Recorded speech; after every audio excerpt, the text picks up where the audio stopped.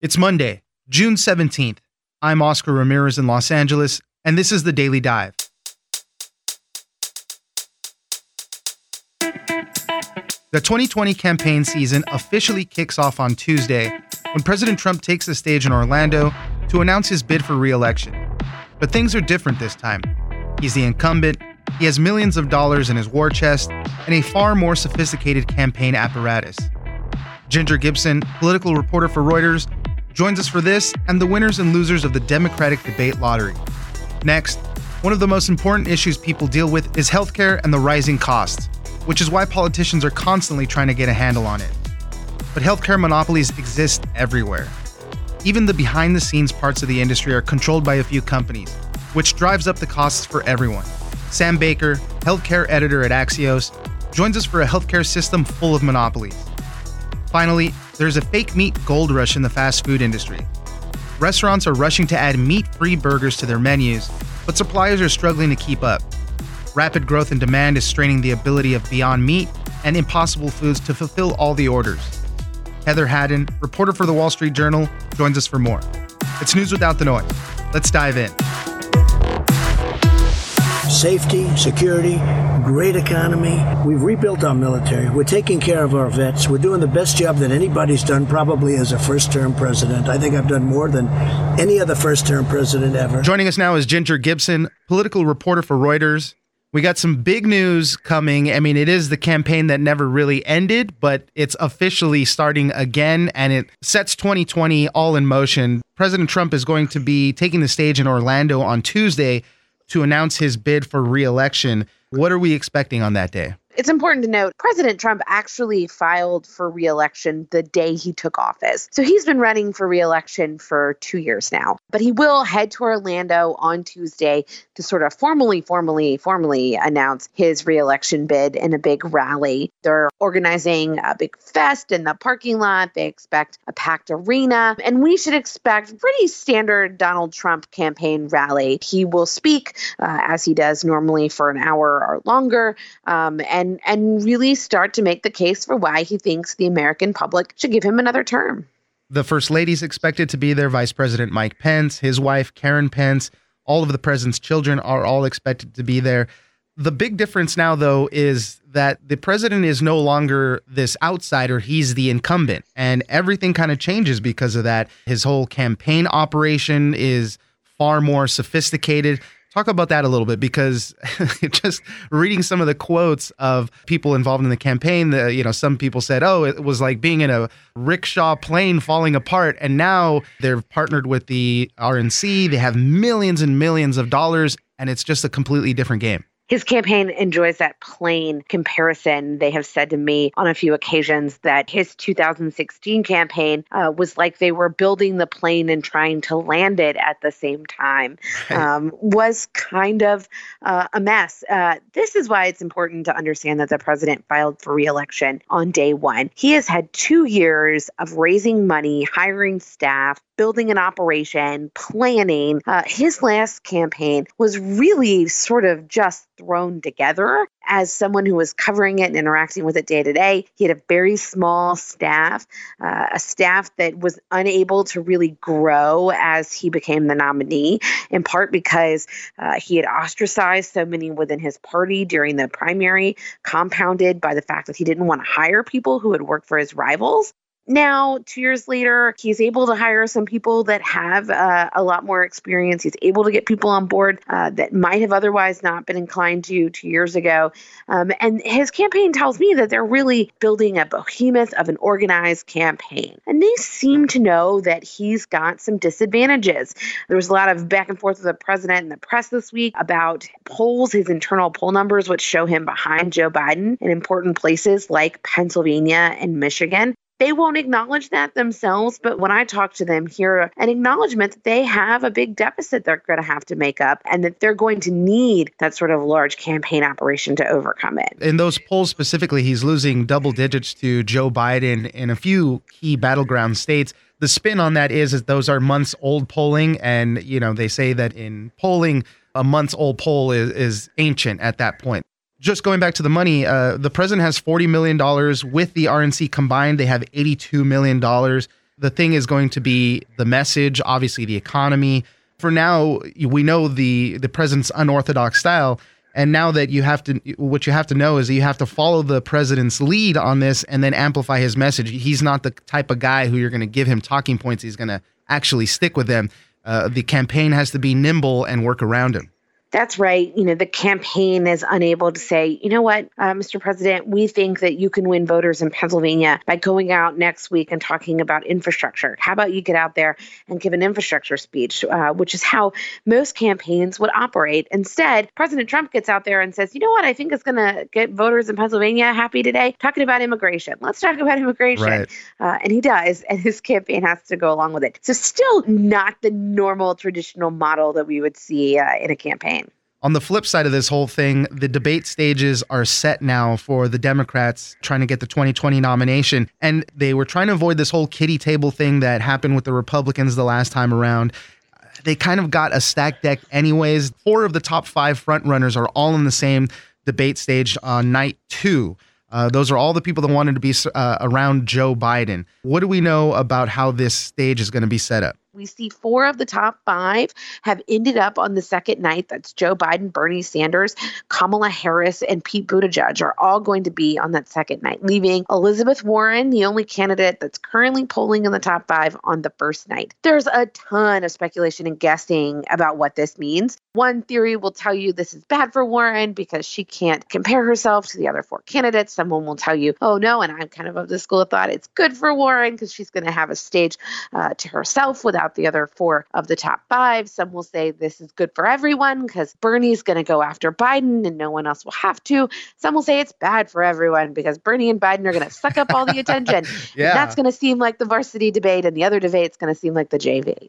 Man, I mean, it is exciting in this world of presidential politics just to have so many to duke it out this way. But going back to what you were saying about Elizabeth Warren, she's going to be basically alone as a front runner there on the first night, though, when a lot of enthusiasm, people are going to be tuning in. So that is a plus for her. I mean, for all the other people, though, we have Senator Cory Booker, Amy Klobuchar, Beto O'Rourke. These people need to really find that breakout moment. And without Joe Biden being there, I mean, they might have a chance to, get a couple of good sound bites in there. So it really is going to be pretty interesting to see what happens. Ginger Gibson, political reporter for Reuters, thank you very much for joining us. Thanks for having me.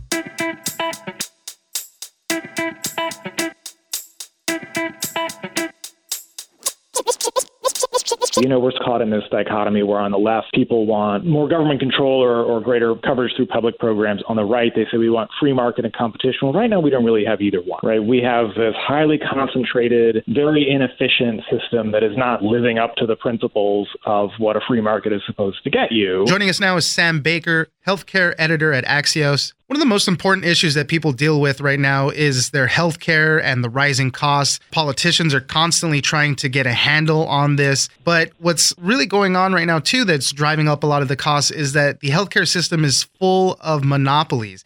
Even behind the scenes in things that people don't even realize, a lot of these sectors are dominated by 1 or 2 companies. Tell us a little bit about these monopolies. Yeah, that's exactly right. And it's something that's happening throughout the healthcare system on several levels.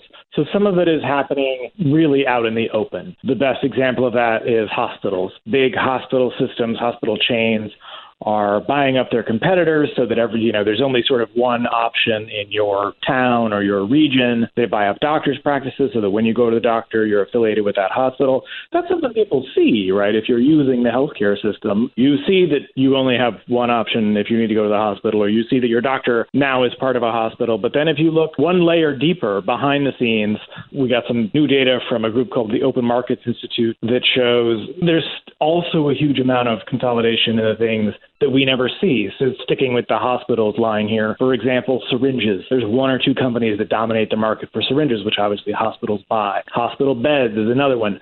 IV solution is another one. So you just sort of see this consolidation of these monopolies or duopolies, which obviously have a lot of power to set their own price, name their own price, and drive up prices from behind the scenes to the way that you get care on down the line. It's kind of a cascading effect. You mentioned the syringes. That sector in and of itself is not one of the more profitable sectors. I think that brings in about $3.8 billion in revenue each year, but still there's that. And then you compound that with all sorts of the other subsectors and prices start to increase because there's so few companies controlling all of that. As you said, syringes, hospital beds, those couple of examples that we mentioned, none of them necessarily is the linchpin to the healthcare system, right? It's not like hospital prices are high because of the concentration in syringe manufacturers. And if we could solve that problem, we'd crack the whole thing open. But it's just one thing after another thing, after another thing, after another thing that leads to the United States paying more than any other industrialized country in the world for healthcare.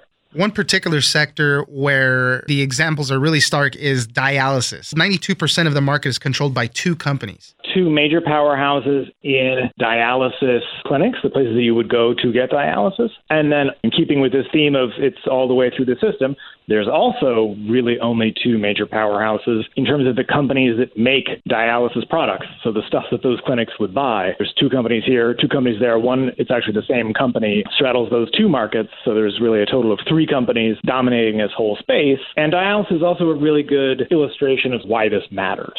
So there's been this push underway to reform the VA, the Veterans Affairs healthcare system. And part of that was to liberalize the system so everything doesn't have to come from a VA doctor. Veterans don't have to go to a VA facility for everything. Sometimes they can just get private care. Dialysis was a part of that. And I talked to some experts who said, there's an argument for that for dialysis, right? In a rural area, there's one private dialysis clinic and then a VA clinic. Why does the VA need to be spending the money and paying the rent and all this to keep that open? Why not just put it into the private market? Well, if the private market is a monopoly, then you're not going to end up saving any money, right? So you see how this sort of core issue of monopolies and industry concentration affects broader healthcare reform. According to the Open Markets Institute, for a typical American family of four, the annual cost of healthcare now surpasses $28,000. At the beginning, I was talking about how politicians are always trying to get this under control with a bunch of different ideas.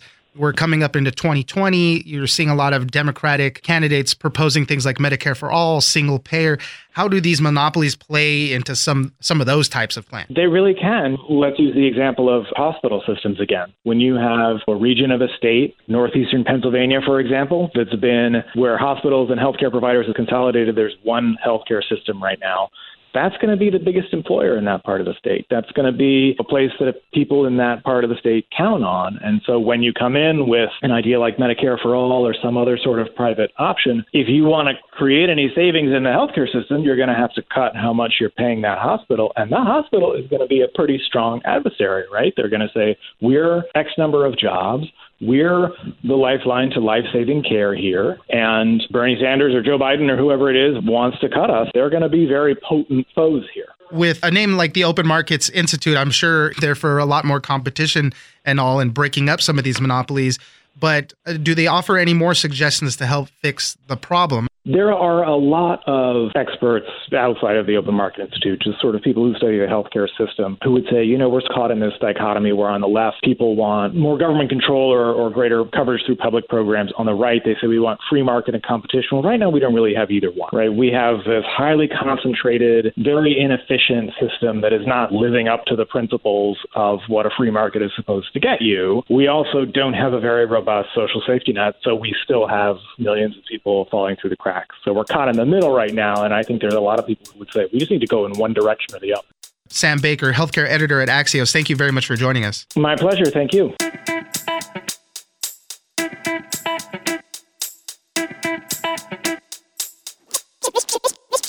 It's often been distributors that are serving maybe some of the independent restaurants, some of the first restaurants that carry these products that have experienced shortages, and really to the irritation of some of these restaurant owners and their customers. Joining us now is Heather Haddon, reporter for the Wall Street Journal. We're going to be talking about the fake meat gold rush, and it's real. Fast food restaurants are embracing these. More and more regular restaurants are embracing these right now. About 15% of restaurants have some type of meat alternative. That's about 20,000 restaurants. And it just keeps growing, so much so that the two main companies, Beyond Meat and Impossible, are having a hard time keeping up with the demand. Tell us a little bit about that. There has been incredible growth. This one survey that we quoted showed about 15% have some kind of veggie burger, I believe, in QSR and fast food restaurants. But the 20,000 is actually the number of restaurants that are now serving the two big new alternatives. So that's Beyond Meat and Impossible Foods. So these are new companies that were formed that have a very different process for making these kind of meat alternatives. It's not just the old mushroom or soy burger that you may be used to or maybe have tried before, but they use technology and research to isolate different proteins and other ingredients to make a burger that really feels like a burger. So it can grill, it can sizzle, some of them can even bleed, and that has caused a lot of fast food chains that maybe were hesitant to try something like this, that didn't want to scare off their customers that are coming there for meat or really devoted to a meat-like experience to try these for the first time. I've eaten a bunch of these. I've had both of those, the Beyond Meat and the Impossible Foods burgers. They don't taste exactly like the real thing, but they're actually very tasty, and you throw the right seasonings and you throw your ketchup and mustard in a burger and everything, and it tastes really great. But as these fast food companies, a lot of restaurants are bringing these on. I mean, they're even in the stock market, they're being treated like superstars. Beyond Meat, I think that stock price went up 4 times from its IPO last month. I think it's valued like at $6 billion.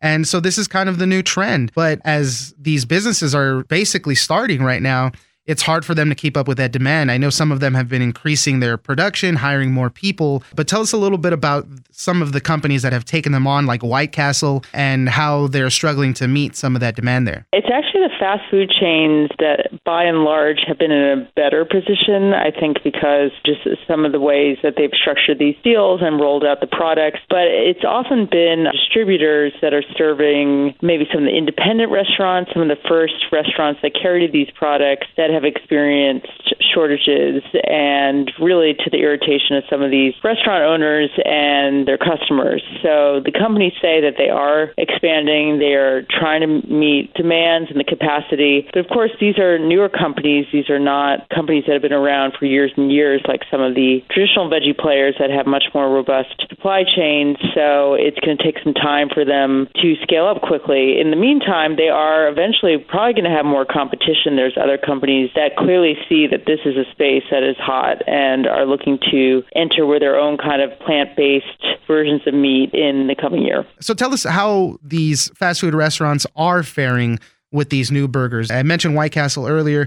I know they were seeing increased sales. Overall, it seemed like all of them were seeing better sales, and they cost more. The companies themselves saying that these are generating a lot of buzz, so it is bringing a lot of attention, and they believe that ultimately this will increase traffic long term. I think the question is that true? Short term, it does seem to be causing some increase in sales. The other question is, are these going to be profitable? So they are marking them up in most cases than a traditional beef burger or other kind of meat product, but it doesn't seem like they are delivering the same kind of profit so far because they just cost more. How much does it cost right now compared to traditional meat? It really depends. The White Castle slider I was mentioning costs about $1 more than a traditional one. So a traditional slider is about 90 cents. On average, these would cost $1.90, which doesn't sound like a lot, but for some people that might be too much. They don't care enough about this issue to fork over more money beyond maybe just trying it once or twice. But even for the companies themselves, despite requiring less crops, water, and energy to raise the livestock comparatively, it still costs about twice as much as the standard ground beef does. Yeah, and again, these are small companies. They're scaling up. They're newer. These products have needed a lot of technology and research to make them, and these are early stage companies. And so it just costs more currently. They're also trying to build up their supply chains for some of these products, like the peas that go into some of these products. There's only so much demand, so it's going to take time. And I think this surge that is happening now maybe caught some of them by surprise, but they say that they're going to scale up and that costs will come down, but we'll have to see if that actually happens. So now that we've gotten to this point, these two companies specifically are struggling a little bit to meet demand. They're ramping up their production processes. Is this fake meat? Are these going to be around for a long time now? They certainly think so. I mean, I can't predict that, but I think the fast food chains think that this is an area that's going to stick, and these companies themselves, I mean, just based on what they've seen so far and the response they've gotten, including from investors, I think they're onto something. Heather Haddon, reporter for the Wall Street Journal, thank you very much for joining us. Thanks so much.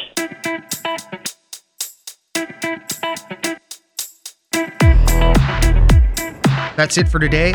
Join us on social media at Daily Dive Pod on Twitter and Daily Dive Podcast on Facebook. Leave us a comment, give us a rating, and tell us the stories that you're interested in. Follow us on iHeartRadio or subscribe wherever you get your podcasts. The Daily Dive is produced by Miranda Moreno and engineered by Tony Sorrentino. I'm Oscar Ramirez, and this was your Daily Dive.